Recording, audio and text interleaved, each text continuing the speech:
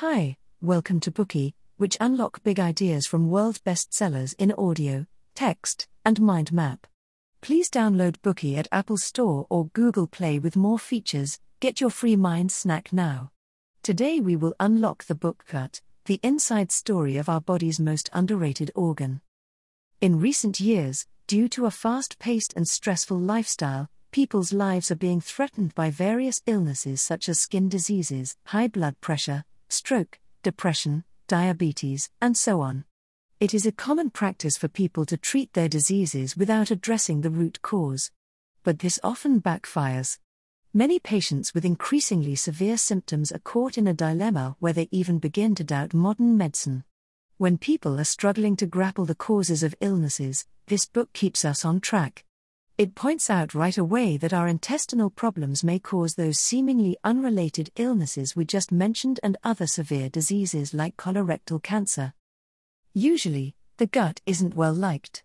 People generally think of it as a place that is responsible for eating, drinking, pooping, peeing, and farting. Yet the author points out that it is a super organ underrated due to its geographic location. It is both proud and temperamental. It can both sustain and take lives, it can boost the brain's capacity and productivity but also make people manic-depressive. It is no exaggeration to say that a slight movement in the gut can affect the whole body. The author of this book, Julia Enders, a doctor of medicine, works at the Institute for Microbiology in Frankfurt. In 2012, her speech Charming Bowls won first prize at the Science Slam in Berlin and went viral on YouTube. The book Gut, the inside story of our body's most underrated organ, perfected on the basis of her speech, broke the record for sales of health science books in Germany and became the bestseller of the year. Enders was born by caesarean section and suffered from lactose intolerance as a child.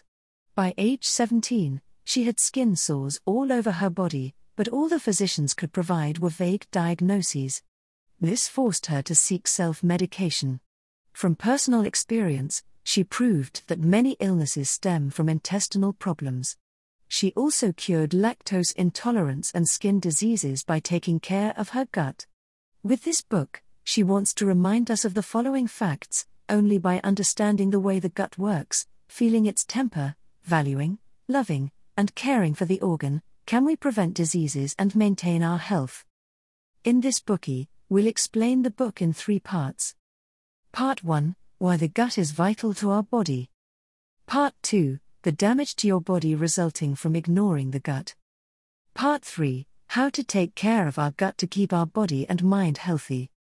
We have the impression that the brain sits at the top of our body thinking and creating, while the gut is forever geographically located below the brain and seems to be only associated with toilets and excretion. In fact, the ability of the gut is comparable to that of the brain. Do you know that all the organs of our body consume energy, and only the gut can replenish our energy? As a component of the digestive system, the gut can help us absorb nutrients to stay alive. In this process, the gut can function independently of the brain. It is true that our brain is the commander-in-chief of the body, and if a part of the body is disconnected from the brain, it won't function properly. However, the gut is an exception. Even when the connection between the gut nerves and the brain is severed, all digestive activity can still proceed normally. It gathers information, makes decisions, issues, and strictly enforces commands. The digestive process is a perfect collaboration between the gut nerves and muscle groups. Now let's follow a piece of cake on its journey through the gut to get a glimpse into the digestive drama playing out in our body every day. First, when the cake enters the mouth, our teeth will grind it until it's mushy enough to be swallowed, supported by saliva. If we compare the cake's journey in our body to a stage show, the tongue and the throat are stage managers. The tongue oversees the actors and pushing the mushy cake down the throat, while the throat is responsible for directing the actors to the stage and preventing the cake mush from entering the nasal cavity by mistake. When the cake mush enters the esophagus, the organ will stretch and open wherever the cake goes. Once it passes, the esophagus will contract and close again. This blocks the food from going backwards and makes it only go in one direction, a process that still goes on even when the body is upside down. When food passes through the first third of the esophagus, we can still feel it, after which it enters the body, a world beyond our physical senses. The cake mush goes down the esophagus into the stomach. The stomach pouch is like a small money bag, it will take everything you throw at it. Upon its arrival, the cake mush hits the stomach wall and bounces back like a squash ball. This activity can generate a lot of noise, which is known as stomach growling or rumbling after one has a meal.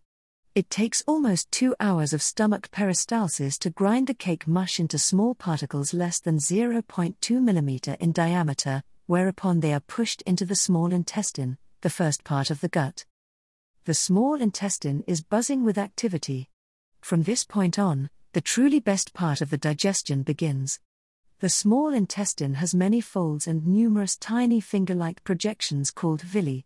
If you unfolded all of them, they would span across a surface area of approximately 200 square meters. The digestion of the cake in the small intestine depends on these villi. During the process, the nerve cells in the small intestine sends out tiny bioelectric pulses to guide the movement of the small intestine, acting like a DJ in a club, while the muscle responds to the signals like clubbers on the dance floor. During the movement, some cake mush is broken down into nutrients that enter the bloodstream through the walls of the small intestine. The mush that cannot be absorbed swings rhythmically forward. Subsequently, the gut will enter a cleanup phase. The scientific term for this is migrating motor complex or MMC.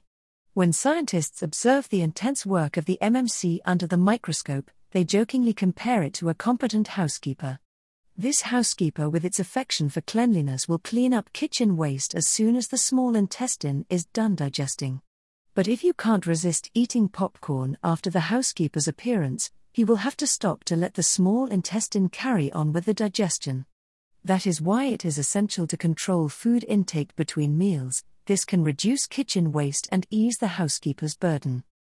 The residues that the small intestine fails to digest enter the large intestine, which likes neither noises nor a fast work pace. In the large intestine, residual food relies on gut flora for digestion and absorption. Nutrients such as calcium, fatty acids, vitamin K, thiamine, vitamin B1, riboflavin, vitamin B2, and vitamin B12 are further absorbed in this organ. Water is also recycled here and directed into the body. The final meter of the large intestine is responsible for the precise regulation of the water and salt balance in the body. Because of this, our stool is always salty. After the final balancing act between salt and water, the salty stool comes fresh out of the large intestine. The digestion of a piece of cake can last 8 to 42 hours before exiting the large intestine, at which point the digestive drama comes to an end. Listening to this, you must be amazed at our gut. It is a precise high-tech instrument that digests and absorbs nutrients to feed our body and sustain the daily energy consumption through a series of complex movements. This is the gut's first set of configurations, the digestive function. Next, let's look at the gut's second set of configurations, the mysterious gut flora. Before going into detail, let's look at some natural phenomena. A special kind of bird is often found around crocodiles in the tropical lowlands. It is called crocodile bird who lives by pecking at parasites and remnants of food stuck between a crocodile's teeth. It also alerts crocodiles to danger. To the crocodile, the bird is its cleaner and sentry. To the bird, the crocodile is its food source but also shields it from predators. Their relationship can be described as symbiotic, mutually beneficial, interdependent and coexistent. Neither can survive if they are separated from each other. A similar relationship exists in our body. We are having a symbiotic and interdependent relationship with microbes. We have also covered this in our bookie on the book I Contain Multitudes, The Microbes Within Us and a Grander View of Life. You may not know that only 10% of our cells are human cells, that the remaining 90% are microbial cells. And 99% of these microbes can be found in the gut. They are the trump card of the gut flora. We are so interdependent on each other that we can't live without our gut flora. Scientists once conducted an experiment with bacteria-free laboratory mice. These mice have no flora in their gut, so they behave strangely and fall sick easily. But when injected with other normal mice's gut flora, their immune system is activated. As their immune system is beefed up, they behave just like normal mice. Therefore, the gut flora is crucial for symbiotic organisms. Even more amazingly, Dr. Enders points out that everyone has a flora different from others. Much like fingerprints, we can even identify any specific person by flora comparisons. The way we live, the people we meet, the diseases we have and so forth collectively determine the collection of flora in our gut. For example, a baby born vaginally has a different gut flora than one born by cesarean. During a vaginal birth, the mother's flora migrates through the birth canal to the baby. But instead of getting the vaginal flora from the mother, the baby born by cesarean is exposed to various floras in the environment, such as that on the nurse's hands, flora on flowers in maternity wards, and so on. Another example is Bacteroides. They prefer meat and saturated fatty acids, which can often be found in meat lovers' gut. In contrast, vegetarians have more Prevotella in their gut. After one turning 3 years old, our gut flora is pretty much in its final form, while the gut flora of adults determines their physique or what diseases they are prone to. For instance, the gut of overweight people is less diverse. Instead, it is dominated by bacteria that metabolize carbohydrates.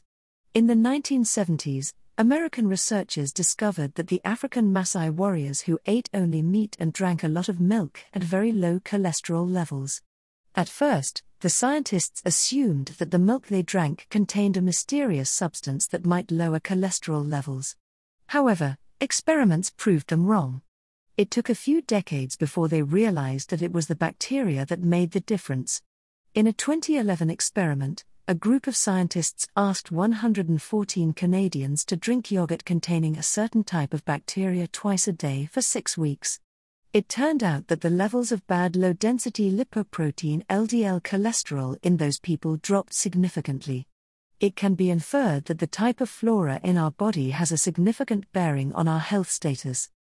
Furthermore, the gut flora feeds on the food we ingest. Their growth is dependent on our ingested food. When we are eating more foods favored by good bacteria, the good bacteria grow and seize more territory in their fight with the bad ones. The functions of the bacteria in turn affect our bodies. As such, the relationship between gut flora and the human body is bidirectional. In addition to its special digestive function and mysterious gut flora, the gut's third set of configurations is its nervous system, which has the ability to interact with the brain and influence how it works. The gut is the largest sensory organ in the human body. It is filled with a neural network that can communicate directly with the brain through the vagus nerve to keep our brain apprised of the situation. Likewise, the brain also issues commands or conveys messages to the gut.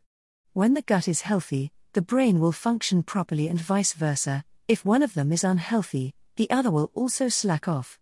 It is safe to say that the gut and the brain are positively and bidirectionally correlated.